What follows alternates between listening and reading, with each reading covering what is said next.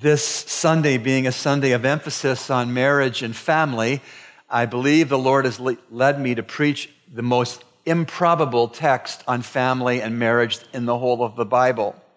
The text that I feel led to preach with you this morning is Job chapter 2, verse 9, which says, "And then his wife said to him, 'Do you still hold fast your integrity?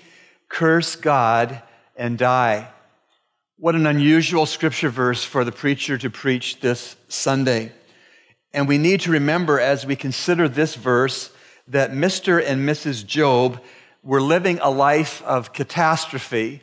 They had passed through the waters of tribulation and trial and had experienced stress like few others of us have experienced and like few others of us experienced in the Bible times.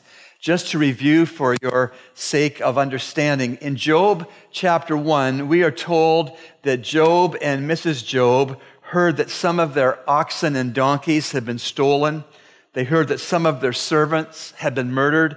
They heard that some of their other servants and some of their sheep were killed by fires that were started by lightning. Mr. and Mrs. Job had heard that some of their camels had been stolen and more of their servants had been murdered. They heard that their children, all of their children, had died in a building collapse. This was the context, this was the experience that Mr. and Mrs. Job had had when Mrs. Job said what she said in Job 2, verse 9. And if that wasn't enough stress, if that wasn't enough pain and problem and trial and tribulation, we learn in chapter 2 of the book of Job that Job saw sickness come to his body. In fact, painful sores covered his entire body, we're told in Job chapter 2.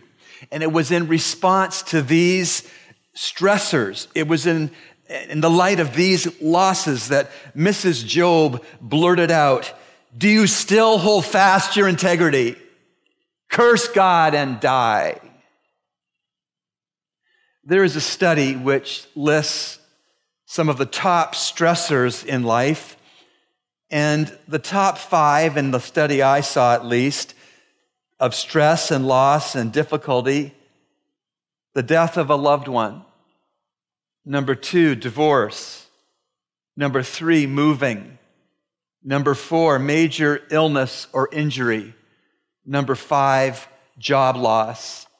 Of course, in these last few weeks during Dorian and the aftermath of Dorian, the persons of our Commonwealth have, many of them, lived 3 at least of the top 5 stressors that are possible.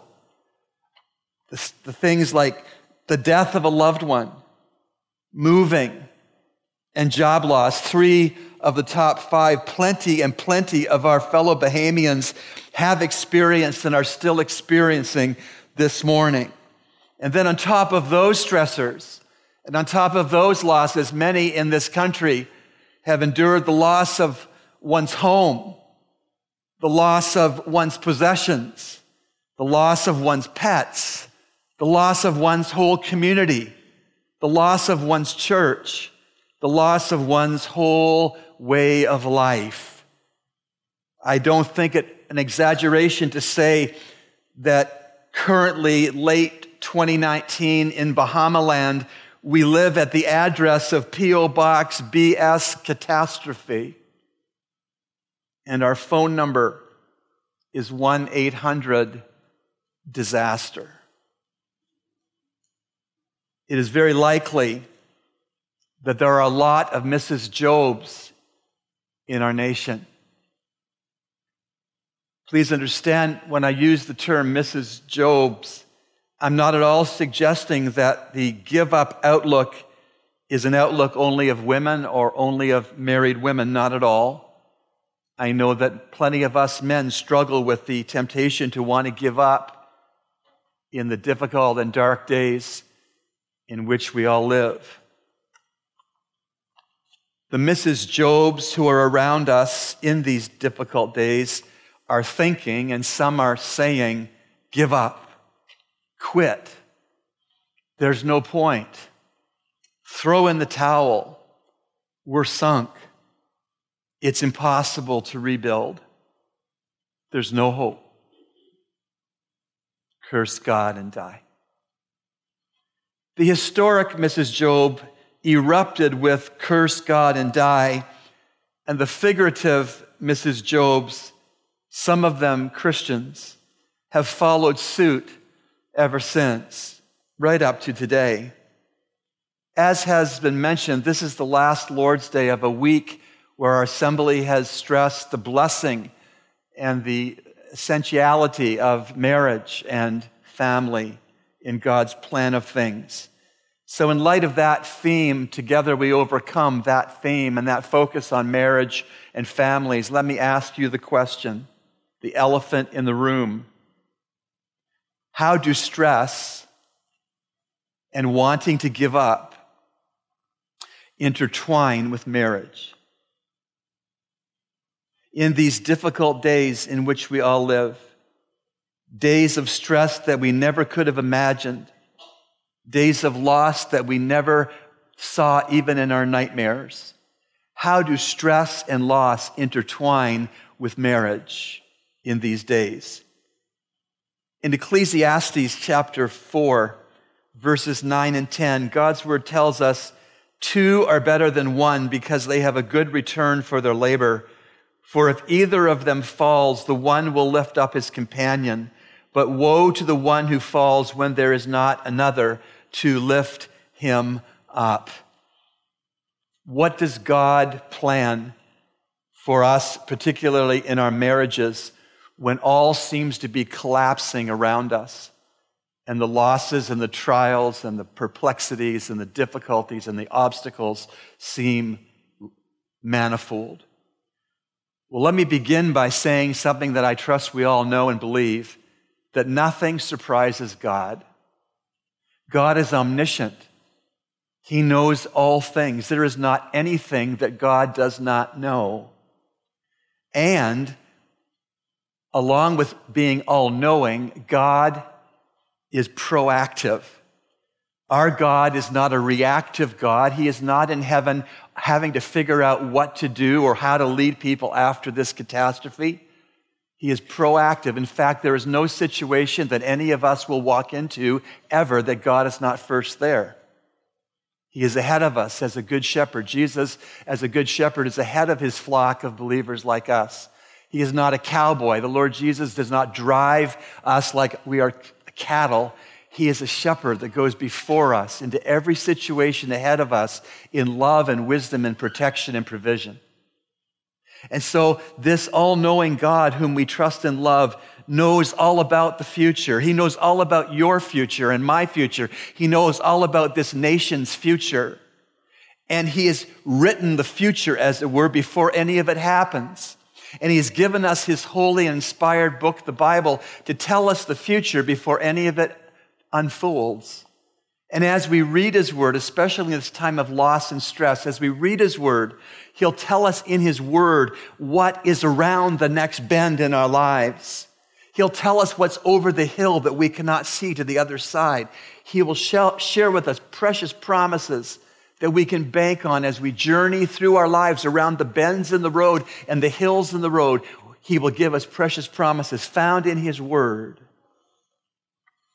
that will remind us that he knows our future and he loves us and he will make a way for us where there seems to be no way.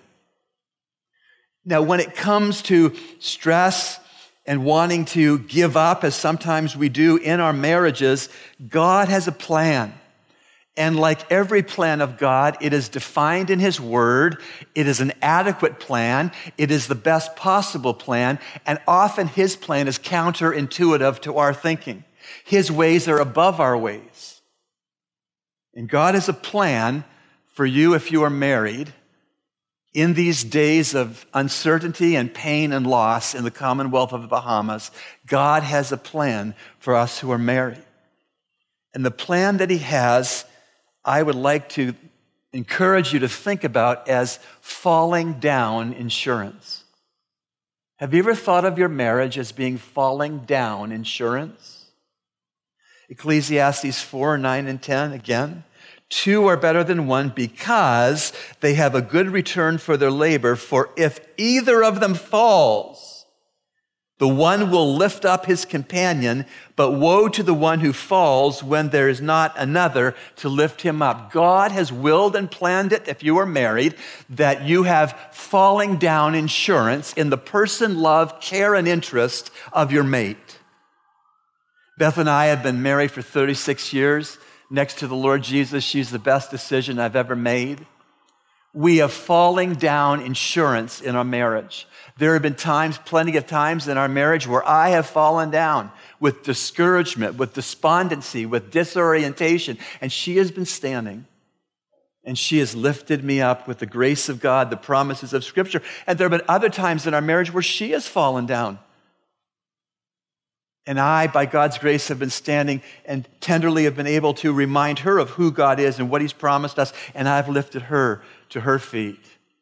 Those of you who have been married, I think that you can relate to what I'm saying. Ecclesiastes 4, 9, and 10. For two are better than one because they have good return for their labor. For if either of them falls down, the one will lift up his companion. But woe to the one who falls when there's not another to lift him up.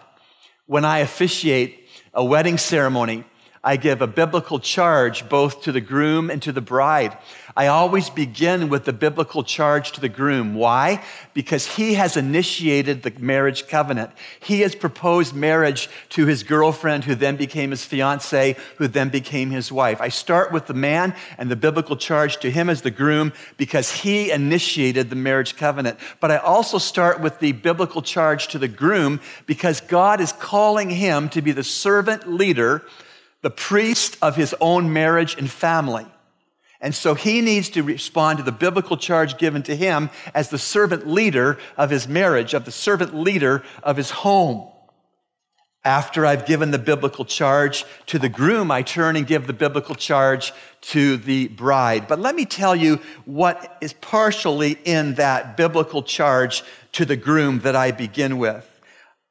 In part, I say to him, shield her from anxieties and fears.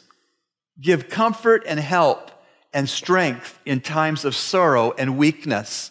In other words, if she falls down, lift her up. And then as I move off the biblical charge to the groom, I turn to give a biblical charge to the bride. And in part, I say to the bride, as God has prepared you to be his perfectly suited companion for life, will you love him, comfort him, and pray for him? In other words, if he falls down, you lift him up. Now, because Mrs. Job was smashed, battered, bewildered by the tremendous stress and loss that she encountered, clearly she had fallen down. She wasn't thinking of lifting her husband up. She was thinking that he'd best give up. Job 2:9. Then his wife said to him, do you still hold fast your integrity? Curse God and die.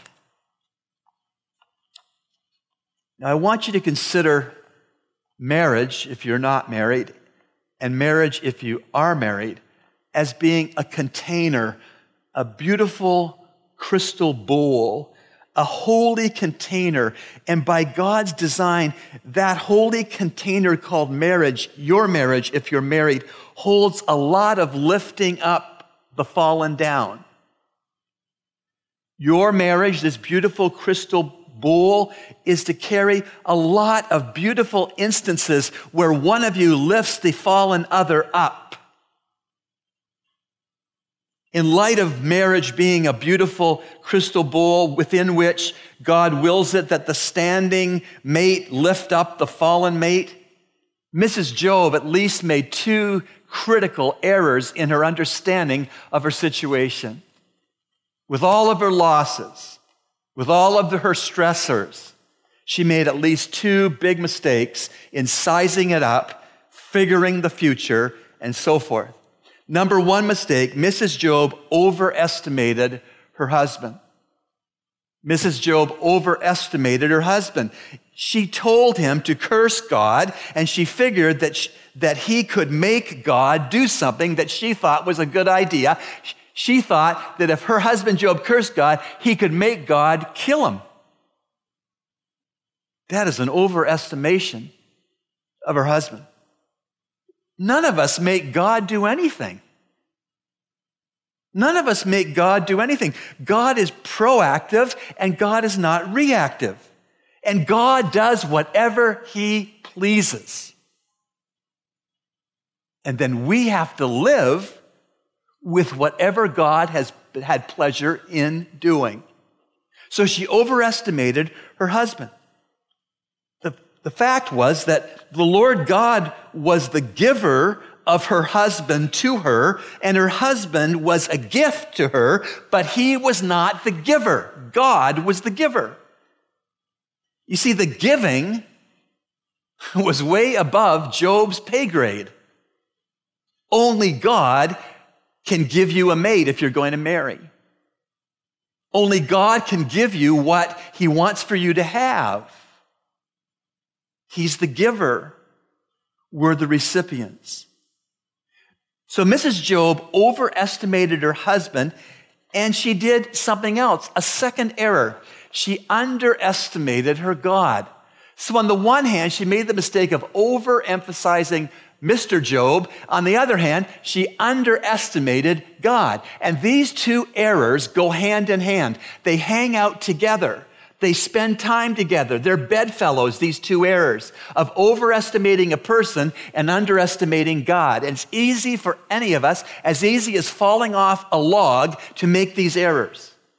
To overestimate some person and to underestimate God. These two walk together. They're buddies, these two errors. You say, okay, how do these errors, if they crop up, how do they look in marriage? What does it look like if one or both of the married parties overestimate a person and underestimate God? What does that look like? Well, let me tell you some of what it looks like. Some persons go into marriage expecting that their fiancé, who will turn into their husband or turn into their wife, will give them meaning. Or will be a flawless listening ear. Some people enter marriage thinking that their mate will give them significance, or establish their whole identity, or be just the perfect friend and the perfect lover. Some people in marriage believe that their partner is to fulfill their deepest longings, or to shield them from every bad thing that could happen, or to comfort them to their core of their being. No, I'm sorry I have to break it to you, but that is not the way it is. It's very wrong, because all of the things I've gone down are God-sized accomplishments. There is no human that can deliver these things for another human. There is no husband that can deliver this for his wife. There is no wife that can deliver this for her husband. This is something that only God can give.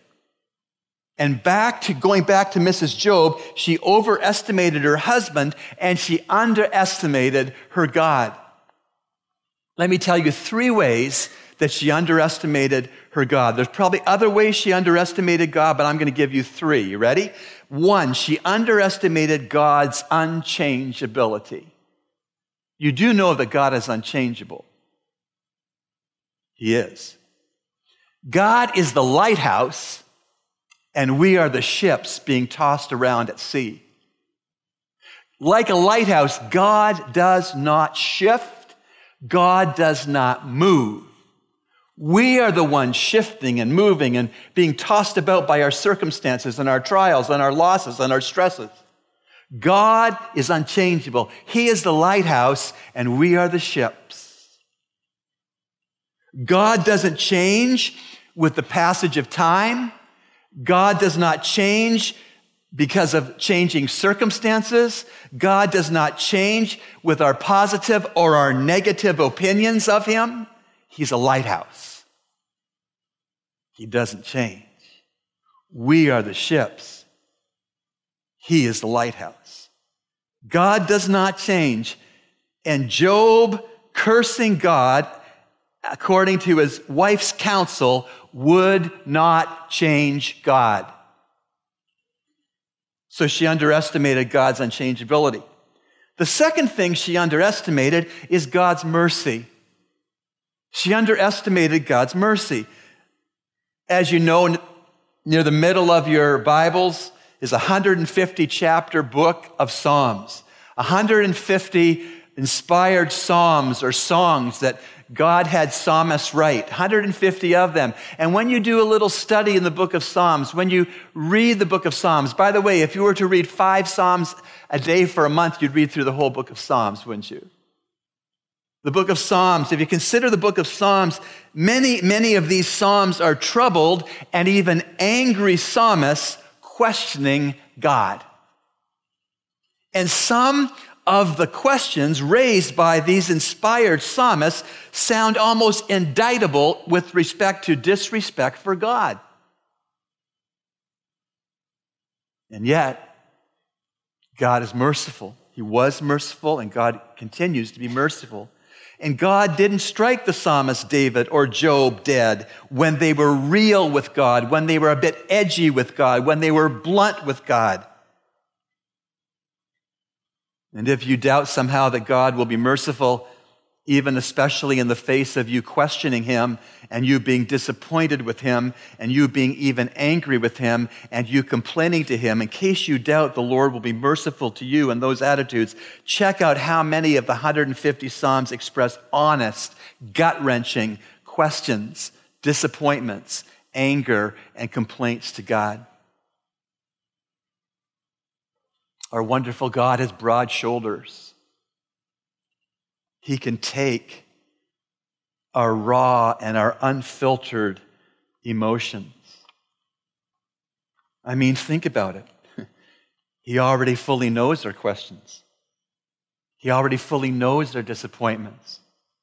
He already is well acquainted with our anger, and he's already mindful of our complaints. And so we inform such a God of nothing when we vent. It doesn't tell God anything he doesn't already know about us. To give you some examples of the raw, unfiltered, blunt calling out to God that we see in the Psalms, Psalm 10 verse 1 says, "Why dost thou stand afar off, O Lord? Why dost thou hide thyself in times of trouble?" Psalm 13, verse 1, "How long, O Lord, wilt thou forget me forever? How long wilt thou hide thy face from me?" And then later in this book of Job, in chapter 30, verses 19 to 21, Job, referring to his God, says, "He has cast me into the mire, and I have become like dust and ashes. I cry out to thee for help, but thou dost not answer me. I stand up, and thou dost turn thy attention against me. Thou hast become cruel to me. With the might of thy hand thou dost persecute me." Here is Job, a man who is well-pleasing to God. Exhibit A, when Satan challenged faith in God, and God said, "Have you considered my servant Job?" Here is Job not sinning with his lips, but feeling these emotions and calling out to God with authenticity and genuineness and realism. His pain, his complaint. God had mercy. God has broad shoulders. And God took what Job said. So Mrs. Job underestimated God. First place, she underestimated God's unchangeability. And in the second place, she underestimated God's mercy. But there's one more. She underestimated God's plan. She underestimated God's plan. She figured that her plan was better than God's plan. And isn't that easy to do when we're suffering? When we're enduring losses, when we have more questions than answers, when we have pain and problem and predicament, Isn't it easy to think somehow that we need to take the wheel of the ship and we need to plan because God's plan somehow is inadequate? That was what Mrs. Job concluded. She concluded that her plan was better than God's plan. And she concluded that the grave was superior to the grinder. And she insisted that prosperity was always preferable to pain. And she said death was her prescription to heal her husband's disease of catastrophic disaster. And apparently, by commending death for him, she was somehow perfectly okay with becoming a widow. And she suggested that getting out of was a lot better than going through. She believed that gain was always to be chosen over loss. And she believed that if you've lost it all, that life wasn't worth the living. That was Mrs. Job's plan. Clearly, when she made the plan and articulated the plan, she was fallen down. She had hit the dirt in her anger and in her hopelessness. And so what happened next in the true story? And what did God intend to happen next in the true story? If you look at verse 10, you'll see a few things. You'll see the picture of a still standing husband stooping down to lift up his fallen down wife. And if you look at verse 10, you'll see that Mr. Job saw right through his wife's overestimation of him and her underestimations of the Lord. And in verse 10, we see Mr. Job's integrity that God commended for Satan's attention and the integrity that Mrs. Job knew that he still had after his losses and stresses.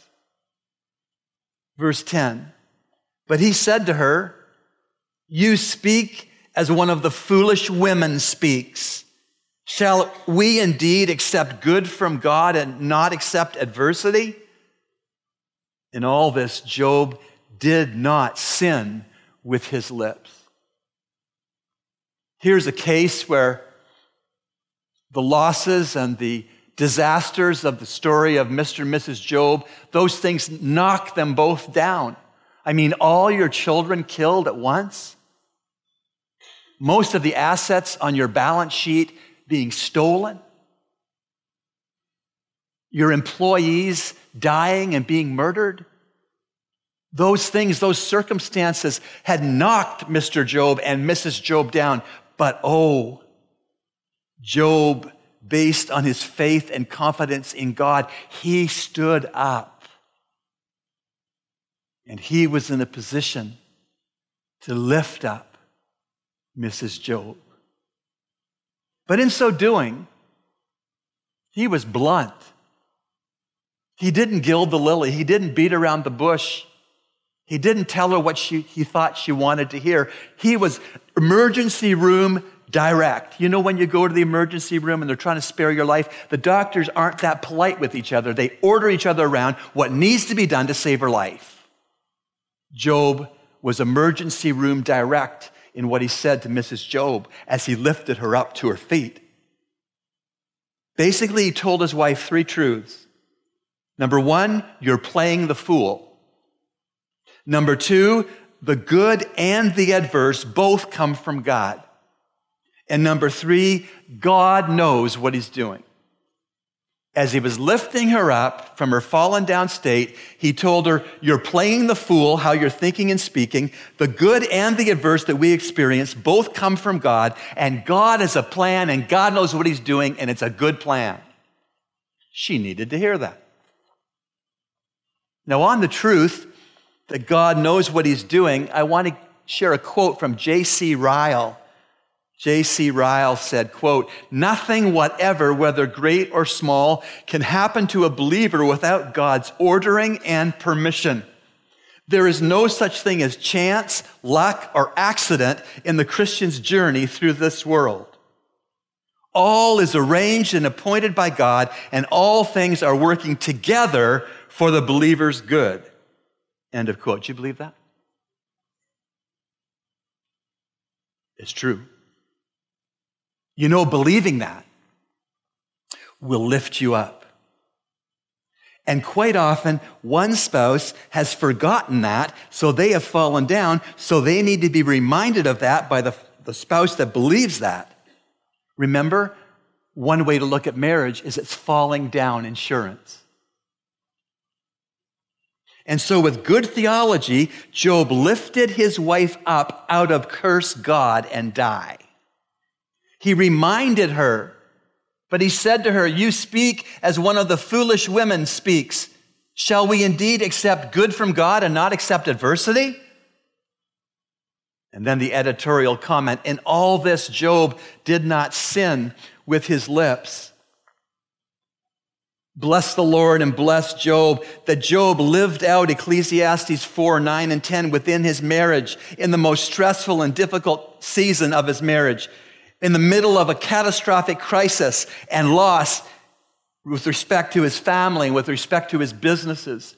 And in the living out of Ecclesiastes 4, 9, and 10, that was the power, the example, the model that God used to lift up Mrs. Job. Ecclesiastes 4, 9, and 10. Two are better than one because they have a good return for their labor. For if either of them falls down, the one will lift up his companion. But woe to the one who falls down when there is not another to lift him up. And then after living out Ecclesiastes 4, 9, and 10, Job did something else. He glued together his marriage in an Ecclesiastes 4, verse 12 way. And what does that say? Ecclesiastes 4:12, and if one can overpower him who is alone, two can resist him. A cord of 3 strands is not quickly torn apart. You know, when you get married and you don't have Jesus Christ in the prominent place of your marriage, this is what you're like. You're a strand as the husband, and you're a strand as the wife. And if you do not braid the 3rd strand of Jesus Christ into your marriage, you are maybe a slip knot marriage. That knot may hold, or that knot may not hold. We have enough 2-strand slip knot marriages. We need a whole lot more braid marriages where we have not 2 strands, but 3. The Lord Jesus Christ in his prominent place, in his persistent place within your marriage relationship. And when you have him in the middle of your marriage, you're braided together. You're not slip-knotted together. And your marriage will stand the test of trial and loss and stress. Do you have the 3rd strand in your marriage? Oh, I'm not asking you if you're born-again Christians. There are plenty of born-again Christians who are 2-strand marriages. They don't give Jesus Christ any place in their marriage. And they're just slip-knot marriages. They may hold on and they may not. I'm asking you, if you're married and you're born-again believers, do you have the 3rd strand of Jesus Christ braiding you together to withstand the tempest that is life? This is a day when we emphasize marriage, and we do so at a time when we are in the midst of a national disaster. What does God will for our marriages, given that we are living them out currently in a disaster, in a catastrophe? Persons having lost things they never would have imagined they'd ever lose. Persons who have passed away that we do not yet have their bodies. How does God want your marriage to function in days like these, dark days, extremely difficult days? Truly, these are for better or for worse days. Clearly, these are together we overcome days. I want to conclude this message by giving you 5 takeaways. 5 things I hope that you will put into your lives as you walk out of this building and into the future God has for each of you. Number 1, don't overestimate your spouse. Don't look to your spouse to supply for you that which only Christ can supply for you. Second, don't underestimate your God. Third, lift up your spouse if he or she is fallen down. Lift up your spouse if he or she is fallen down. If they are crushed by the circumstances of life, the losses of life, the stress of life, lift them up if they're fallen down. Number 4, keep believing what you know to be true of God in the sunny days. When the days were sunny and you considered the Word of God and you see what the Word of God says to be true about your Savior, remember those sunny day truths found in Scripture in these dark days of often despair in our country. Let me give you 2 examples of sunny day truths that we are not to lose in the dark days. Number 1, God does not change in the day or in the dark. Jesus Christ is the same yesterday and today, and yes, forever. Don't lose sight of that in the dark. You knew it in the day. Don't lose sight of the daytime, sunny day truth that God knows what He's doing. It's easier to believe God knows what He's doing when it's sunshine and the wind that's at your back.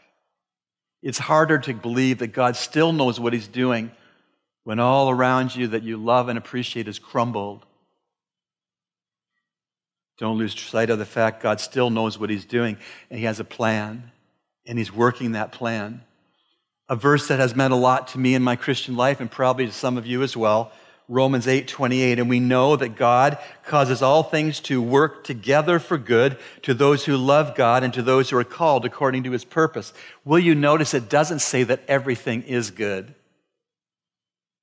A lot of what we've experienced isn't good. Let's be real. But God says, and we know that God causes all things to work together for good.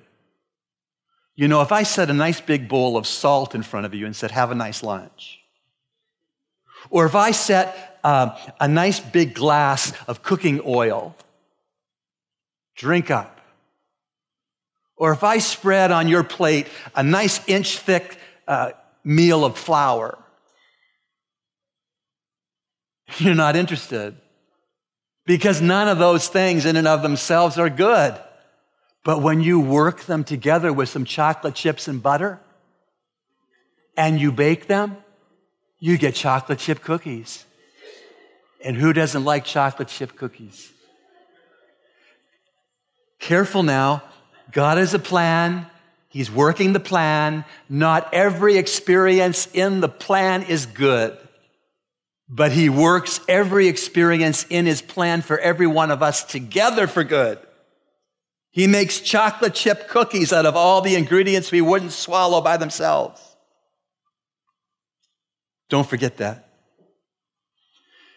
Job 2:10, but he said to her, you speak as one of the foolish women speaks. Shall we indeed accept good from God and not accept adversity? In other words, should we accept the butter and the chocolate chips from God and not accept the oil and the flour?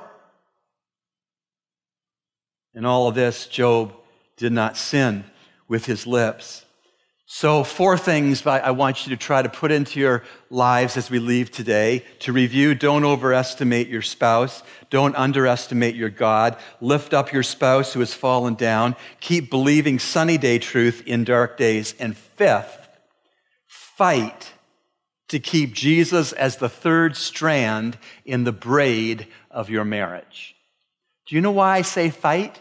Because if you don't fight, He won't be the 3rd strand in your marriage. The default position when 2 sinners come together as husband and wife, the default position without Christ does not put Christ in the middle of everything. And so you and I are going to have to fight to keep Christ as the 3rd strand in our marriages in these dark days, in these difficult days, in these days of despair for many of our countrymen. We're going to have to fight to keep Jesus Christ as the 3rd strand in the braid of our marriages. See, Pastor Rob, how does that look? Well, we fight to keep Christ as the third strand in our marriage by fighting to maintain certain disciplines. You do realize that your life is a sum total of how you made choices every day of your life? If I eat terrible and don't exercise, enough days that I'm going to get overweight and maybe die of diabetes. That's how it works. All of our lives, the aggregate, the total of each of our lives is made up of many different additions, daily decisions, daily disciplines that either we were involved in or we weren't. So what kind of daily disciplines will keep Christ as the third strand in the marriage braid of your marriage? Bible. Coming to the Bible each day. Prayer. Looking to the Lord in prayer. Letting the Lord speak to you in prayer as you speak to Him. Counting the blessings. Sitting down with your mate and saying, let's consider the blessings of God. Past, present, future. Reviewing the promises. Going to God's Word as a husband and as a wife and reviewing what has God promised us in Christ. All of the promises of God we find out in 2 Corinthians chapter 1. All the promises of God are yes and amen in Christ. The third strand, the one that makes a braid marriage and not a slipknot marriage. Fight. Fight to keep Jesus Christ as a third strand in your marriage. Fight to have Bible time daily. Fight to pray daily. Fight to count your blessings daily. Fight to review your promises found in God's Word daily. Now, you may be here and you've come to church for the first time in your life today, or you've come to the church for the 100th time or the 1,000th time in your life, but you could come here without salvation. Coming into a church like this no more makes you a Christian than coming into a garage makes you a mechanic. Do you know that Jesus is your Savior? Beyond the shadow of any doubt, do you know that you've trusted Him and Him alone to make you right with God? If you don't know for sure, then you're not saved. But you can know for sure. Today, from the privacy of your heart, in the seat in which you sit, you could say to God something like this: God, I need the Savior. My sin separates me from you, and I can't clean myself up. I believe that Jesus Christ died in my place. And I believe He rose from the dead to show that my sins are paid for in full. Right now, in the best way I know how, I transfer my trust to Christ alone. Make me new from the inside out. Help me to grow in my love for Jesus Christ.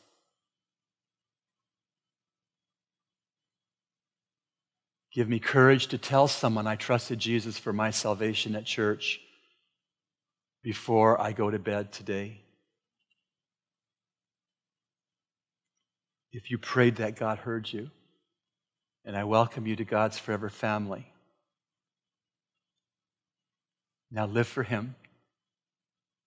Whether you're 1 minute old in Christ or 80 years old in Christ, live for Him. Love Him and love His Word. Love His people. Love the lost. Live for Him. In closing, I just want to say that we have enough slip-knot marriages, just two strands, that may hold, the knot may hold, or the knot may not hold. We need three-strand braided marriages with Jesus Christ in the center, the stabilizing, strengthening center of a marriage. Would you stand with me, please?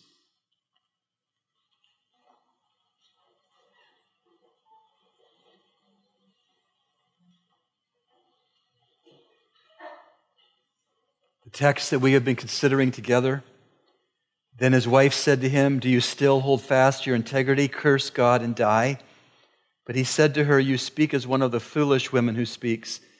Shall we indeed accept good from God and not accept adversity?" In all this, Job did not sin with his lips. And two are better than one, because they have a good return for their labor. If either of them falls, the one will lift up his companion. But woe to the one who falls when there is not another to lift him up. And if anyone can overpower him who is alone, two can resist him. A cord of 3 strands is not quickly torn apart. Lord, we thank you for your word today. We thank you for its practicality and power. We pray for our commonwealth, Lord, a time of such darkness and despair and difficulty. We pray, Lord, that you would be Lord of our lives and Lord of our marriages. We pray, Lord, that we would not overestimate our mates nor underestimate you. Help us to fight for the 3rd strand to be in our marriages. Fight for it like it's our oxygen. Fight like it's our life or death. Bless those standing before you, Lord. Bless each marriage. Bless each single person. Bless each widow or widower. Lord, together we would be the body and bride of Christ. Together we would live for your glory.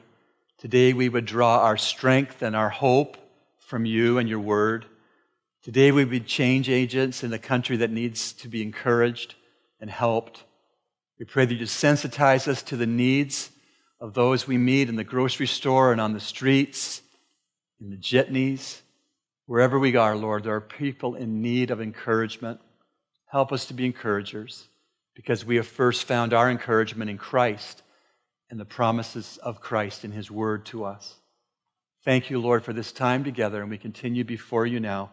In Jesus' name, amen.